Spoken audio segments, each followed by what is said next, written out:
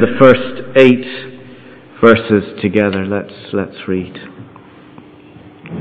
Paul, an apostle of Christ Jesus by the will of God, and Timothy, our brother, to God's holy people in Colossae, the faithful brothers and sisters in Christ. Grace and peace to you from God our Father. We always thank God, the Father of our Lord Jesus Christ, when we pray for you, because we've heard of your faith in Christ Jesus and of the love you have for all God's people. The faith and love that spring from the hope stored up for you in heaven, and about which you have already heard in the true message of the gospel that has come to you. In the same way, the gospel is bearing fruit and growing throughout the whole world, just as it has been doing among you since the day you heard it and truly understood God's grace. You learned it from Epaphras, our dear fellow servant, who is a faithful minister of Christ on our behalf, and who also told us of your love in the Spirit. Well, follow along with me. You can see the headings on the screen. Well, something wonderful and beautiful has happened in this city of Colossae, which is in modern-day Turkey. The gospel has come to their town. Look at the end of verse 5. The true message of the gospel has come to you. Well, where did they hear this gospel message from? Well, look at verse 7. You learned it from Epaphras, our dear fellow servant, who is a faithful minister of Christ on our behalf. Epaphras. It's a great name, isn't it? I think we should reintroduce it to children as they're born. I don't know any Epaphrases living today, but here we have him. He lived in Colossae, and he heard the gospel from the Apostle Paul. He was on his 3rd missionary journey, and he stopped in Ephesus, and as we read other scriptures in parts of Acts, we learn that the message from there spread out to other places. And it seems that Epaphras heard the gospel when Paul arrived, and he believed it. And he couldn't contain it. And he had to teach it to his friends and to the community in which he lived. Epaphras shared with the people in Colossae the true message of the gospel. Now, we're familiar with the word gospel. We use it all the time. We've read it here this morning. And it simply means good news. And in this context, it's the good news of God's salvation through Jesus. And we have a lovely summary of it in verse 13, if you just jump ahead to verse 13. Here, if you like, is the gospel in summary form. For he, that is God, has rescued us from the dominion of darkness, a kingdom of utter emptiness and hopelessness. He's rescued us from the kingdom of darkness and has brought us into the kingdom of the Son he loves. And what is it about this kingdom? Well, it's the kingdom of his Son, in whom we have redemption. We've been set free from all our guilt and shame of the past, and we receive the forgiveness of all of our sins. A move from darkness into light, a kingdom without hope, to a kingdom of redemption and forgiveness. How wonderful and how beautiful is that? And so this is the message that Epaphras received, and he has passed on to his community. And so a church was started in that city. Now the problem is there were other gospel messages that were also being taught. Other so-called good news messages. And Epaphras is concerned that this new church in Colossae is going to get pulled away from the true gospel. In fact, he sends a report to Paul to tell him what has happened. So if you jump ahead to chapter 4, verse 12. Epaphras has taken a journey, it seems, to Paul to tell him what is going on in the church and the help that they might need. Chapter 4, verse 12, this is Paul writing to the church. He says, Epaphras, who is one of you and a servant of Christ Jesus, sends greetings. He is always wrestling in prayer for you, that you may stand firm in all the will of God, mature and fully assured. So Epaphras has gone to Paul. He's concerned for them. He's praying for them that they will be strong. And he's telling Paul all the things that are happening. He gives a report. And as Paul receives this report, he now writes this letter to the church.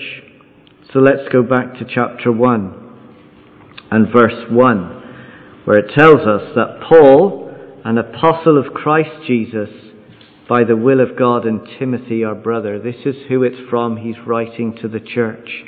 And his whole message, the message that he gives to the church, can be summarized for us in chapter 2 and verse 6. This is the big theme of the letter. He says to them, so then, just as you received Christ Jesus as Lord, continue to live your lives in Him. He's saying to the church, you started with Christ. Now I want you to continue on with Christ and to finish with Christ. You received Him, now continue in Him. But there's something else he has to tell them, verse 8. See to it that no one takes you captive through hollow and deceptive philosophy which depends on human tradition and the elemental spiritual forces of this world rather than on Christ. You see, this is his message. Make sure that you keep to the true gospel. You started with Christ, now finish with Christ. Don't get sucked in by these empty philosophies and these human traditions that have nothing to do with Christ. Start with Christ and finish with Christ. And this is the message to Carrigaline Church as well. We start with Christ and we continue with Him. Be careful of other so-called gospel messages that are just human tradition and empty philosophies. So as Paul writes, he's reminding us of the true gospel, and it's all about new beginnings. 3 things we're going to take from these first 8 verses of chapter 1. A new community to live in, a new priority to live by, and a new reality to live for. New community, new priority, and a new reality. This is what happens when the gospel comes. First, a new community to live in. You see, it's the gospel that forms a new community of people. Look how they are addressed. Verse 2. To God's holy people in Colossae. Now, to be holy, well, we might think of people who are holy as those who are they're very saintly kind of people. They stay indoors all day and wear dark clothes and pray on their knees and read their Bibles all day long. Nothing wrong with praying and nothing wrong with reading your Bible at all, but Is that holy? Well, to be made holy, to be God's holy people, is to be made pure and right before God. This is what happens when we believe and trust in Christ. Jump ahead to chapter 1, verse 22. Where it's telling us because of what Christ has done, verse 22, He has now reconciled you to God by Christ's physical body through His death to present you holy in His sight, without blemish and free from accusation. Isn't that extraordinary? Isn't that amazing? That because of what Christ did, you now stand, if you are trusting in Him today, you now stand before God as holy, blameless, free from any accusation. God cannot point His finger at you and condemn you for your sin. God's holy people. But God's people are also a family people. You see, if we're God's people, that doesn't mean we just live in isolation, doing our own little thing as holy people. No, when God saves us, He saves us into a family. Look at verse 2 again. To God's holy people in Colossae, the faithful brothers and sisters in Christ. You see, God's people are a family people. We're brothers and sisters. In other words, we're not living our lives in isolation and independence from each other. We are dependent on one another. Look at the rest of verse 2. Grace and peace to you from God, my Father. Now, I don't have a different Father to you. We have the same Father, Father God. We share in and have access to the same generous Father who gives His good and great gifts of grace and peace to His children. You see, we're not here as individuals doing our own thing. We are gathering together as His family. Now, all of this shapes how we view ourselves and how we treat each other. Maybe you're here this morning and you're thinking, well, I'm just a mess. I'm ashamed. If you could only see the things I've done this week, no way can you say I'm holy. Or maybe you come reminding yourselves of promises that you made last week that, yes, I promise I'm going to pray and I promise it's going to be different this term, and already this week you failed in the promises you made to yourself. There's no way that I could be called faithful. Well, listen again to how the gospel has changed you if you are trusting Christ. Listen to this. To God's holy people, faithful brothers and sisters. That is how God sees you. And that is how we must see ourselves. In fact, the gospel demands that this is how we treat each other. We treat each other in exactly the same way.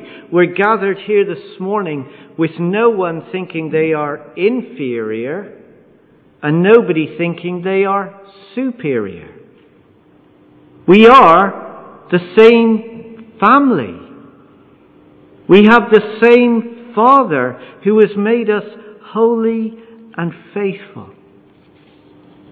So we don't come in here this morning looking across at another seat and thinking, they're awful people. Desperate. You should have heard what they did. You should have heard what they said. No, we look at each other as God looks at us and treats us. Holy and faithful. Now, this family also has a double location. We have a physical location and a spiritual location. Again, maybe you picked it up already in verse 2. To God's holy people in Colossae. And we can say exactly the same thing, can't we? We are God's holy people living and located in Carrigaline. That's what a church is. We're not living isolated individual lives. We are a local gathering of God's people set apart to represent God and reflect God in Carrigaline. This is who we are. We don't do our own thing. But more than that is our spiritual location. Look again at verse 2. We are the faithful brothers and sisters in Christ. To be in Christ is to be united to Christ, so that all that Christ has achieved is now ours to share in and to enjoy.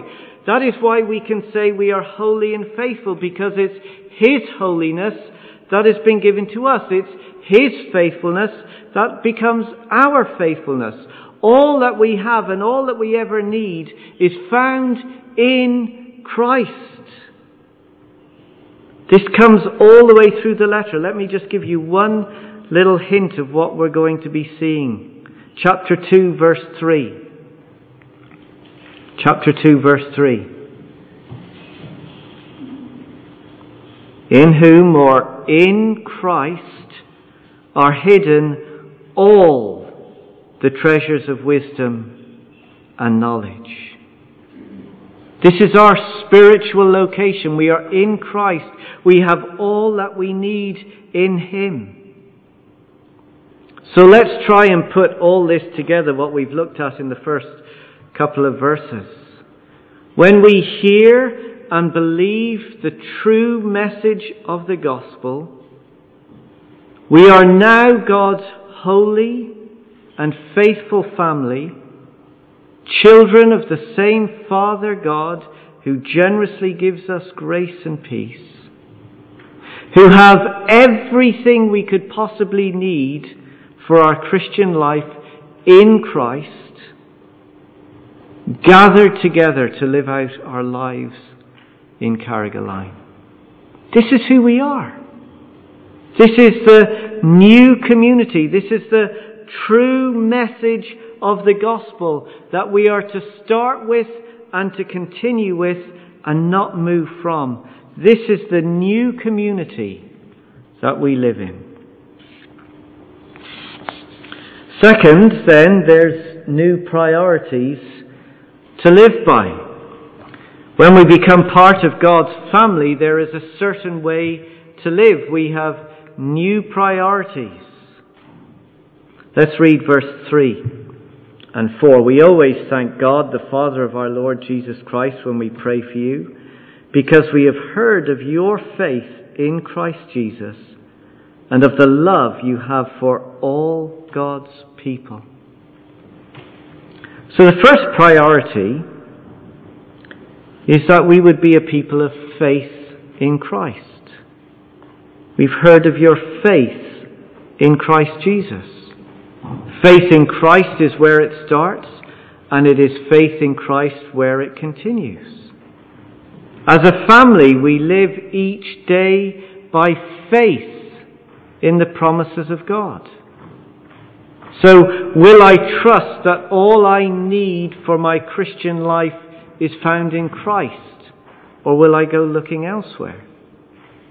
Will I trust that when God calls me holy and faithful, I am holy and faithful, even when I don't feel it?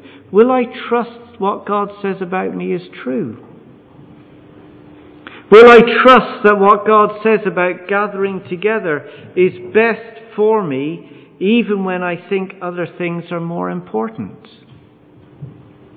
You see, faith isn't just a ticket into heaven. It's not just where we start. Faith is about trusting God's promises to us, promising or obeying His word. It's the way God's family live. Our second priority is love for others. He reminds them of the love you have for all God's people. You see, love isn't a choice, it's a command. Love isn't something I do when I feel like it, or when it suits me, or when I think the other person deserves it. No, love is a command from God to His family. Love one another. In fact, it's not a selective love, it's actually an all-inclusive love. Did you pick it up in verse 4? The love you have for all God's people. You see, we are a family of brothers and sisters. So we don't get to choose which members of the family we love and we don't love. And I recognize that that's hard, isn't it? Because like our families that we may live in, we fall out with each other, and it's no difference within the church family. Brothers and sisters can have fallings out. Sometimes there's arguments and disagreements. Sometimes people will frustrate you. Some people will let you down. And the easiest way to respond and say, "Oh, well, I've been hurt by them." And the response is not to love. Perhaps not by being vindictive, but by just taking the position, well, I'm just going to avoid them. I'm not going to talk to them anymore. I'm not going to engage. I'm not going to send them messages. But that's not love. Love is seeing each person as God sees us and treats us. Remember who we are in verse 2? We are holy. We're holy in His sight. God treats us as faithful brothers and sisters. And that's what we're to do with each other. Love doesn't hold grudges. Love doesn't hold sin against each other. Love forgives. Love continually moves out to one another. It gives and it gives and it gives because we're family. Never saying it's easy, but this is our priority. So faith and love are the way we are to live.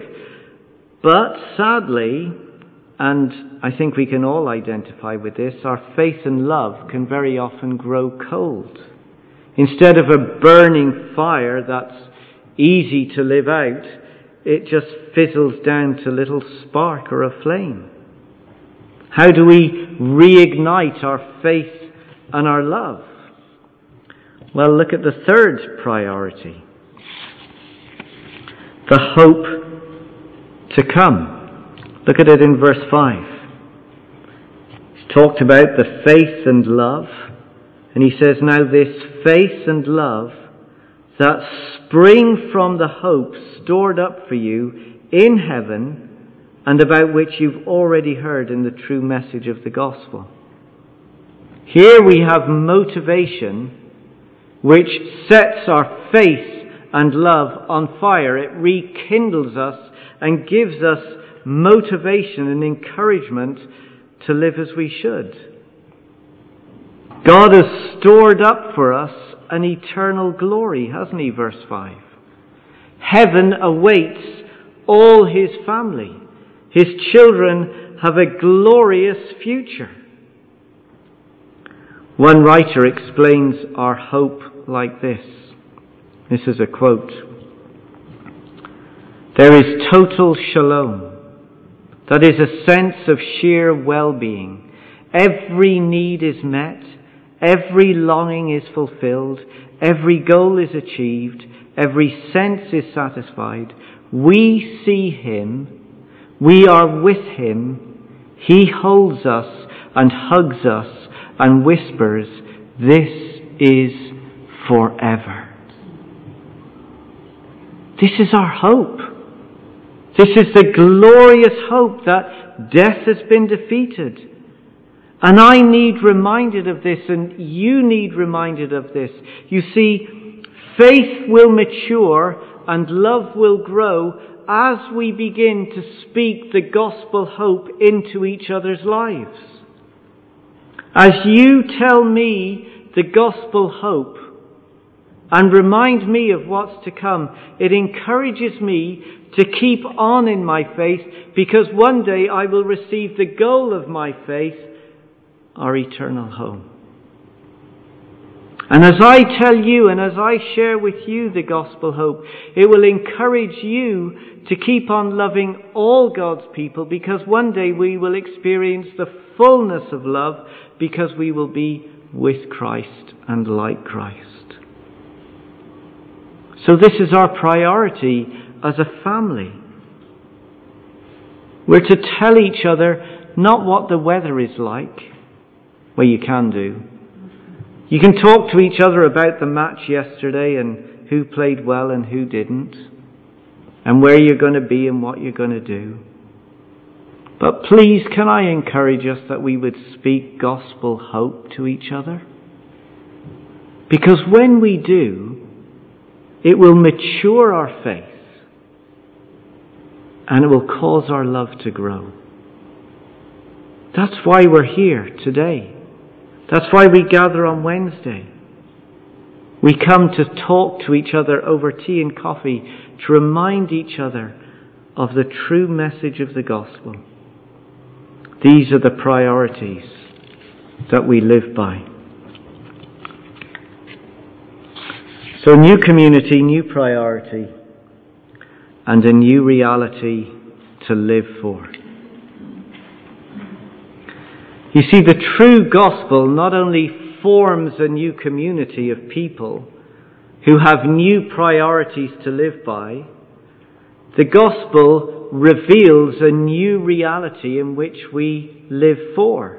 It gives us a purpose. It gives us a meaning for waking up every day. The gospel is effective. It has a power to change and transform our lives and the lives of others, both locally and globally.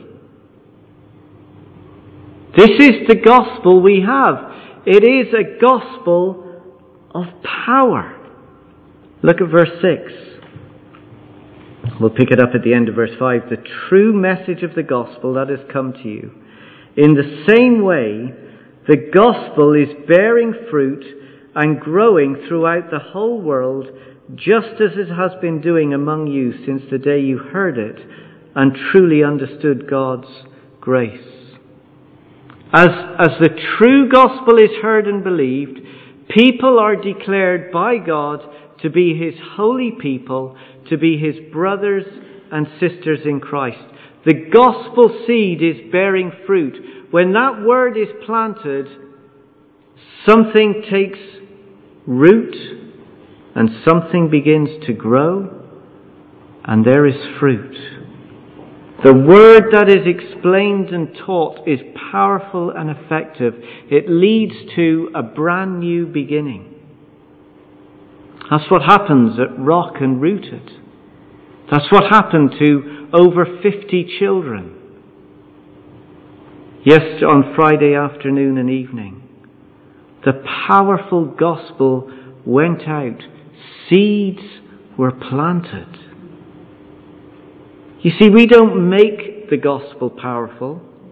It already is. We simply declare it, and God does His work by His Spirit in the lives of those who hear. But it's not just bearing fruit in individuals coming to faith. It's growing, we're told. Not just new life, but there are new churches. Have a look at chapter 4, verse 12 and again with me. Here we get an insight to what has happened. We have already seen that Epaphras heard the message. He told it to the people in Colossae. And then in verse Let's read verse 12. Epaphras, who is one of you and a servant of Christ Jesus, sends greetings. He is always wrestling in prayer for you, that you may stand firm in all the will of God, mature and fully assured. I vouch for him that he is working hard for you and those at Laodicea and Hierapolis, which were two other little towns very close by. So Epaphras has been there to proclaim the good news as well, and there are churches in those places.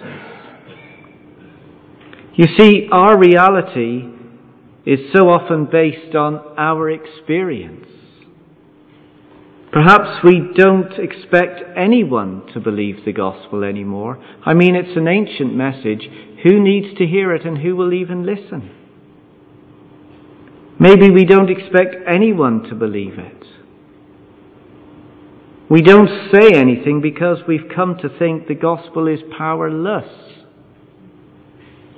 But look what it says in chapter 1, verse 6. The same way the gospel is bearing fruit and growing. When Paul wrote to the church in Rome, he says this, I am not ashamed of the gospel, because it is the power of God that brings salvation to everyone who believes. This is our new reality. The gospel is powerful.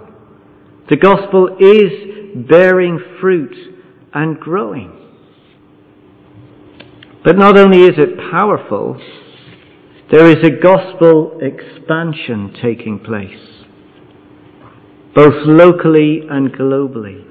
That's the message of verse 6. It's growing throughout the whole world, just as it has been doing amongst you. The gospel is at work in the world. In Paul's day and all these centuries after, it continues to take effect. Here in Ireland and across Europe, there are gatherings of God's holy people, just like us today meeting now.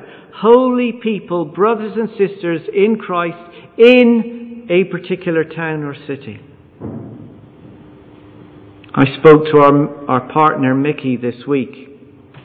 He shared of one lady in a very difficult situation, sharing with her the good news of Jesus and praying and trusting Jesus, but having to keep it quiet for fear of what her family might do. The gospel taking effect. I got a message from Raj, my friend in India this week, talking about the pastors that he had recently visited in Bhutan and Nepal, representing hundreds of small village churches. They've heard and believed the gospel is growing. In 1979 in Iran, there were an estimated 500 local believers. Today there are hundreds of thousands. Andy shared with us last week that 40 are attending his church in Sheffield. In China, one of the most closed and restricted countries in the whole world, the estimated number of believers are 68 million in house churches.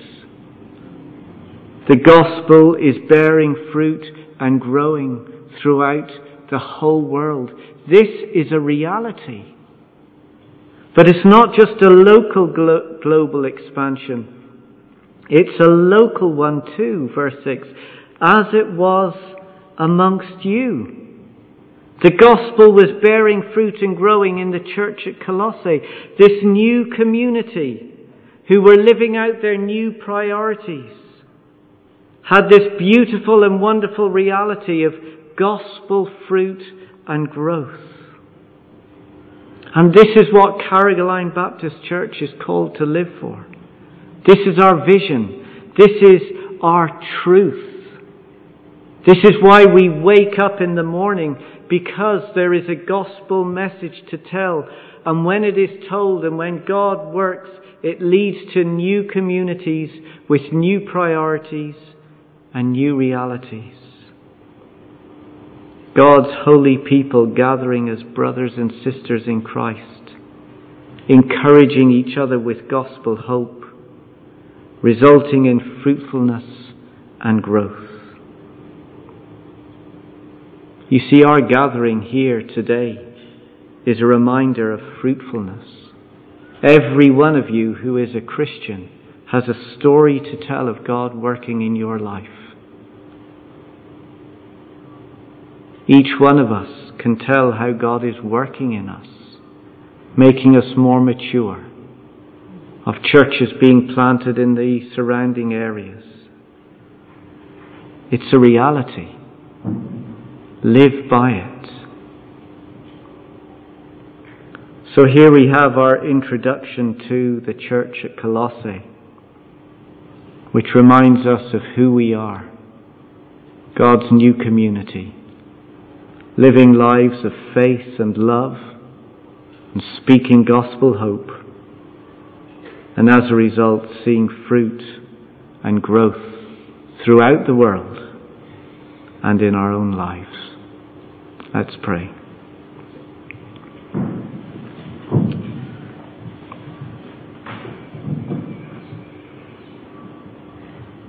Our Father God, we thank you for the true message of the gospel,